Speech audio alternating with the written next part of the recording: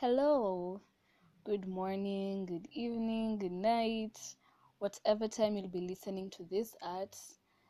And welcome to my podcast, Wine and Wine. I am your host, Yvonne Wanjiru. Whew. It's been so long since I last said that. And did you miss me? I hope you did. I hope you even actually listened to this podcast all the way through. Anyway, I know it's been a while. And I won't explain why because I'm sure nobody wants to hear it. But okay, so let me just get right into it. For today's episode, I want to start off by saying you are what you eat. Yeah, like literally, you are what you eat. I personally don't like this phrase because I love eating junk food. Any normal human being does. I love eating junk food. I do not like eating healthy. And this phrase just makes me feel guilty about my eating choices, so I don't like it. So instead of using that phrase, let's use the phrase garbage in, garbage out. Yes, yes. So today I would like to discuss how what we watch, read, listen to, or literally how any form of media that we consume influences us. And yes, this will sound like kind of a testimonial essay, so please bear with me and follow me through it. And if you relate, you can tell me later in the comment section, or like you can tell me, or you can share it or whatever. So yes, let's begin. Um okay, so I have recently, and by recently I mean for like the past 3 years, started being very deliberate or intentional with what I consume, with the media that I consume, especially what I watch, because I watch a lot of things. Like, I literally cannot sit down without having something playing in the background, and that something is not a movie. It's not music or anything like that. It's mostly either a TV show or some kind of talk show, something like that, something along those lines. So I started being really deliberate on the things that I watch, on the things that I listen to, and to some extent the things that I read. And it took me a while to understand the statement garbage in, garbage out. But once I did, I could not unnotice how what I watch or the media that I consume, how it affects me.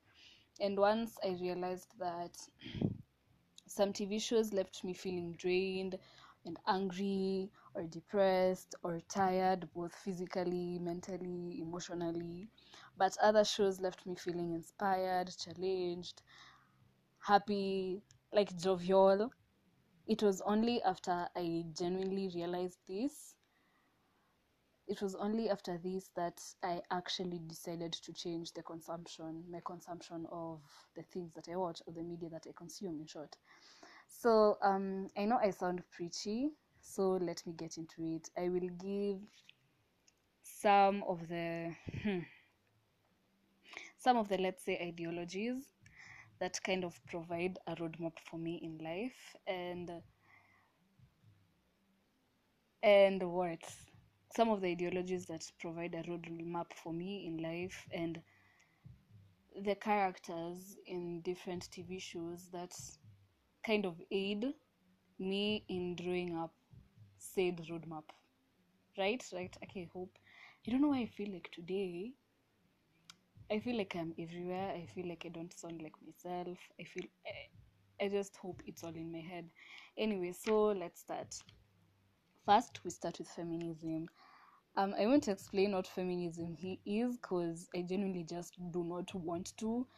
And I feel like at this point, if you listen to my podcast and you don't know what feminism is, you are the wrong target audience. You are not supposed to be part of my audience. And I know that sounds really harsh, but it's true. Anyway, anyone who knows me knows that I am really, really passionate about feminism and everything to do with feminism. Anybody who knows me knows that I am really passionate about it. And my feminist hero has to be Robin Scherbatsky from How I Met Your Mother. So let's get into it. Robin is a member of the main cast on How I Met Your Mother, and probably the coolest fictional woman alive. I will not. To me, Robin is amazing. She is so cool. She is a badass, and she's my feminist hero. She's a career-driven journalist who is self-sufficient and really strong, both emotionally and mentally and physically as well. Um, Robin is my feminist hero because of how open she is about not wanting kids or not wanting to live a life that society expects all women to aspire to. What do I mean? I mean that she has zero desire to be a mother or a wife, and she is pretty much content with attaining success in her career, and that is what truly matters to her. And I choose to ignore the fact that the writers decided to destroy this particular arc of hers. For more about that, just go back to my How I Met Your Mother podcast. But yeah, and that right there, the fact that she is so open with what she wants and she is determined in it, and she does not let people sway her decision, the kind of life that she wants, that right there is what makes her so captivating to me. And I won't lie, at first, the reason why she was my feminist hero at first was because of how rebellious she seemed at first. How she veered away from all that is traditionally feminine. But now it is because she never lets anyone change her mind. She knew what she wanted, stood by it, and worked for it. Even when she experienced setbacks, she came back swinging and stronger. And I don't think there's anybody who does not want that for themselves. Everybody wants that for themselves. To be so sure in what you want that even if you end up veering away from it for a while, you have the ability to set your mind back to it, even if it takes you an year, if it takes you 3 years, if it takes you even 10 years. Because I feel like if you know exactly what you want, and you have known exactly what you want for the longest time, and you have the strength and the courage to set yourself back on the path that you want, that you know that you want, I feel like that makes you so strong and an inspiration. And that is exactly what Robin is for me when it comes to feminism. It's not because she's fighting for female equality or whatever. It's because she knows what she wants. She is steadfast in what she wants, no matter what everybody else tells her, no matter what society tells her. She's steadfast in what she wants, and she always finds a way to get back to her goal and to what she wants to achieve in life, and that is totally freaking amazing. So yes, that was feminism. The next quote-unquote ideology that I try to incorporate into my day-to-day life is soulmate friendships. Okay. I am a firm believer in forming bonds outside of family, finding your tribe outside of family, and all that corny stuff. And to me, one of the greatest joys that you can find is having a best friend. Yes. Um, and when I say a best friend, I mean like the type of best friend that feels like a soulmate. I know that sounds really nauseatingly corny, but it's true. And I believe that not everyone is lucky enough to have this in a lifetime. Yes, yes. And I'm going to stop it there. I won't be any sappy than that. So let's move on. The characters that taught me this, that taught me the importance of this kind of relationships and the potential that this kind of relationships have, the potential that these relationships have to be Christina Young and Meredith Grey from Grey's Anatomy. So let's get into it. To me, these two are the best depiction of female best friendships based on healthy career competitions. For context, they were / are, depending on whether you have watched or you're planning on watching Grey's Anatomy. They are or were both in the surgical program at the hospital, and they were both top of their classes from college. And right out of college, during the residency, they were competing against each other. But this competition did not make them bitter towards each other, but it made them better surgeons and genuinely better people in the long run.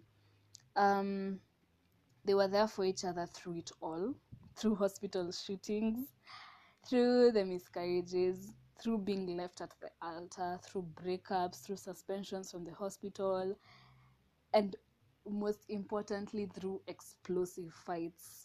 But at the end of it all, they remained true to each other up until the point that Christina left. But even in the writing of the show, they are still true to each other. They were both dark and twisty, like they were literally called the Twisted Sisters. And at the end of it all, they knew that their friendship was one of the most important relationships in their lives. No, and when I say that, no matter what, through marriages, through having kids, through sisters even, they always knew that their friendship was important. They always knew that they were each other's soulmates. At the end of the day, they accepted the fact that they were dark and twisty together, and they accepted the name Twisted Sisters because that is what they were.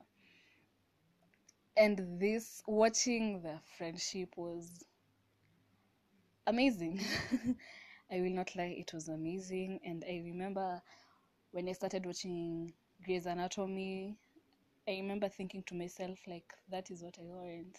I want that kind of friendship. If I am lucky enough to have that kind of friendship at least once in my life, I will be so grateful. And it's amazing to see a healthy female relationship, healthy two women actually being best friends, and it being healthy and not being passive aggressive or petty or bitter or being based, or them arguing over trivial things like men or that kind of thing, and them not being jealous of each other. And even when they're jealous of each other, they use that jealousy as a fuel to better themselves, to improve themselves. And in my opinion, in my very biased, quote-unquote unknowledgeable opinion, that is what a soulmate friendship is. And yes, side note, I am so lucky that I have that. I'm just saying. So yes, let's move on to the next ideology. The next ideology is passion and drive. According to me, passion and drive are two mutually exclusive ideas. And one of my biggest fears has to be getting stuck in a line of work that I am not passionate about, because genuinely that sounds like a very sinister type of hell.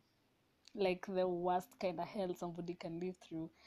And I feel like making a living from one's passion has to be one of the most satisfying things ever.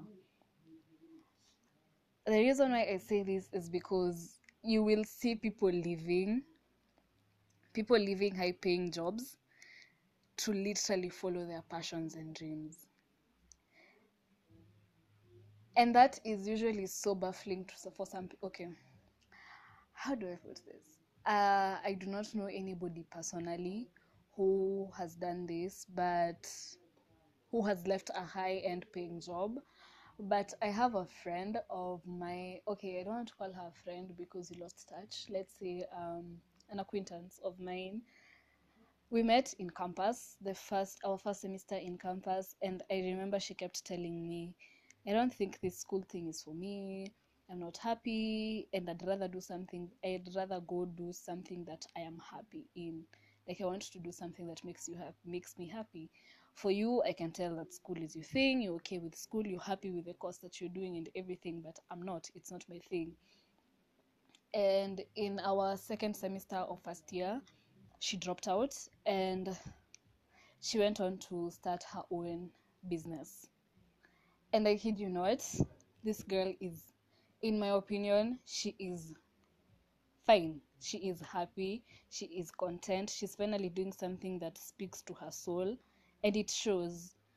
It shows because you can see the effort that she puts into it, and you can see the output that she gets from the input, as in her input. Yes, actually, yes. And I won't lie, that is what I want. Difference is she figured it out way before most of us do, which is, and she is so lucky for that. She's so lucky to have done that, figured it out way before everyone else, meaning that she gets to live through her passion and a content life longer than most people.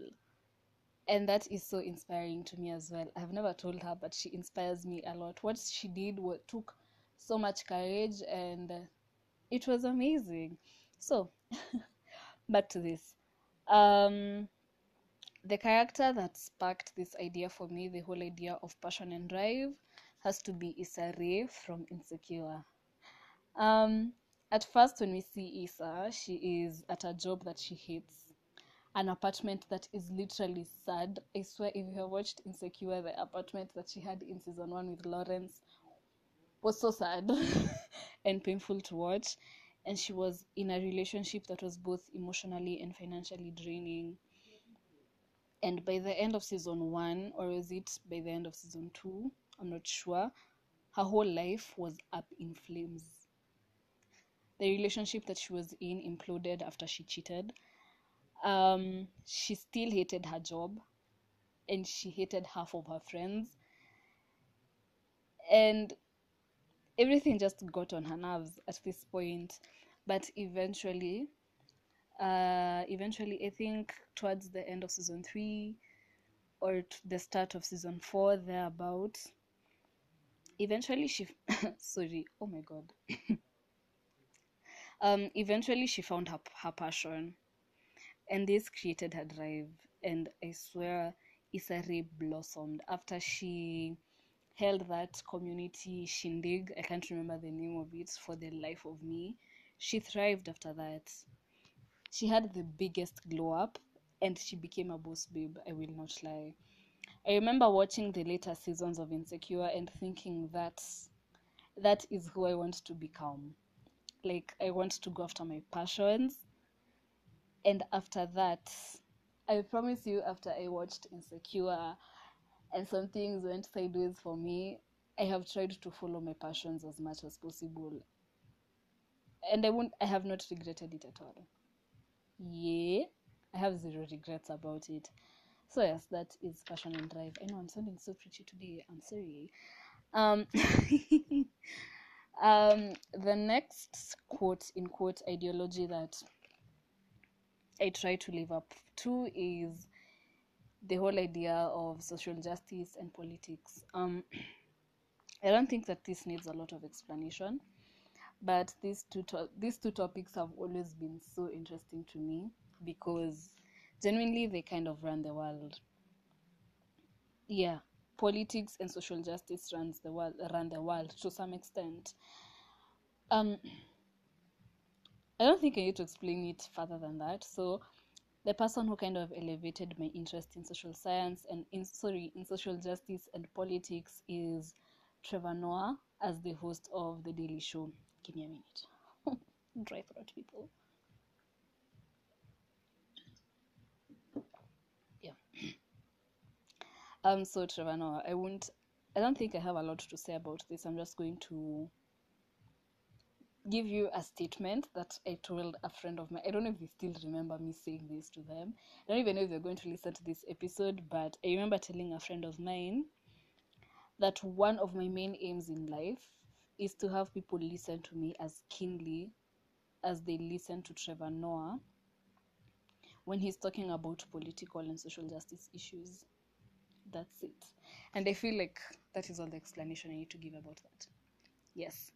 So next is love for myself, loving myself, appreciating who I am, how I am, and having the courage and the strength to change what I need to change about myself. Actually, not to change, but to improve on myself, on my weaknesses, on whatever's on my strengths, blah blah blah. And I think that everyone struggles with this at one point or another in their lives. So when I watch something and I see somebody who is completely and unapologetically themselves, that genuinely sparks something in me. It makes me feel like I can also do this because you know what? I am also unique. And the character who always does this for me is Phoebe Buffay from Friends. So when it comes to Phoebe, I will keep this really short actually because I don't think she needs a lot of explanation. For those who have watched Friends, you know that Phoebe is a goofball and she is very weird and she never hides it.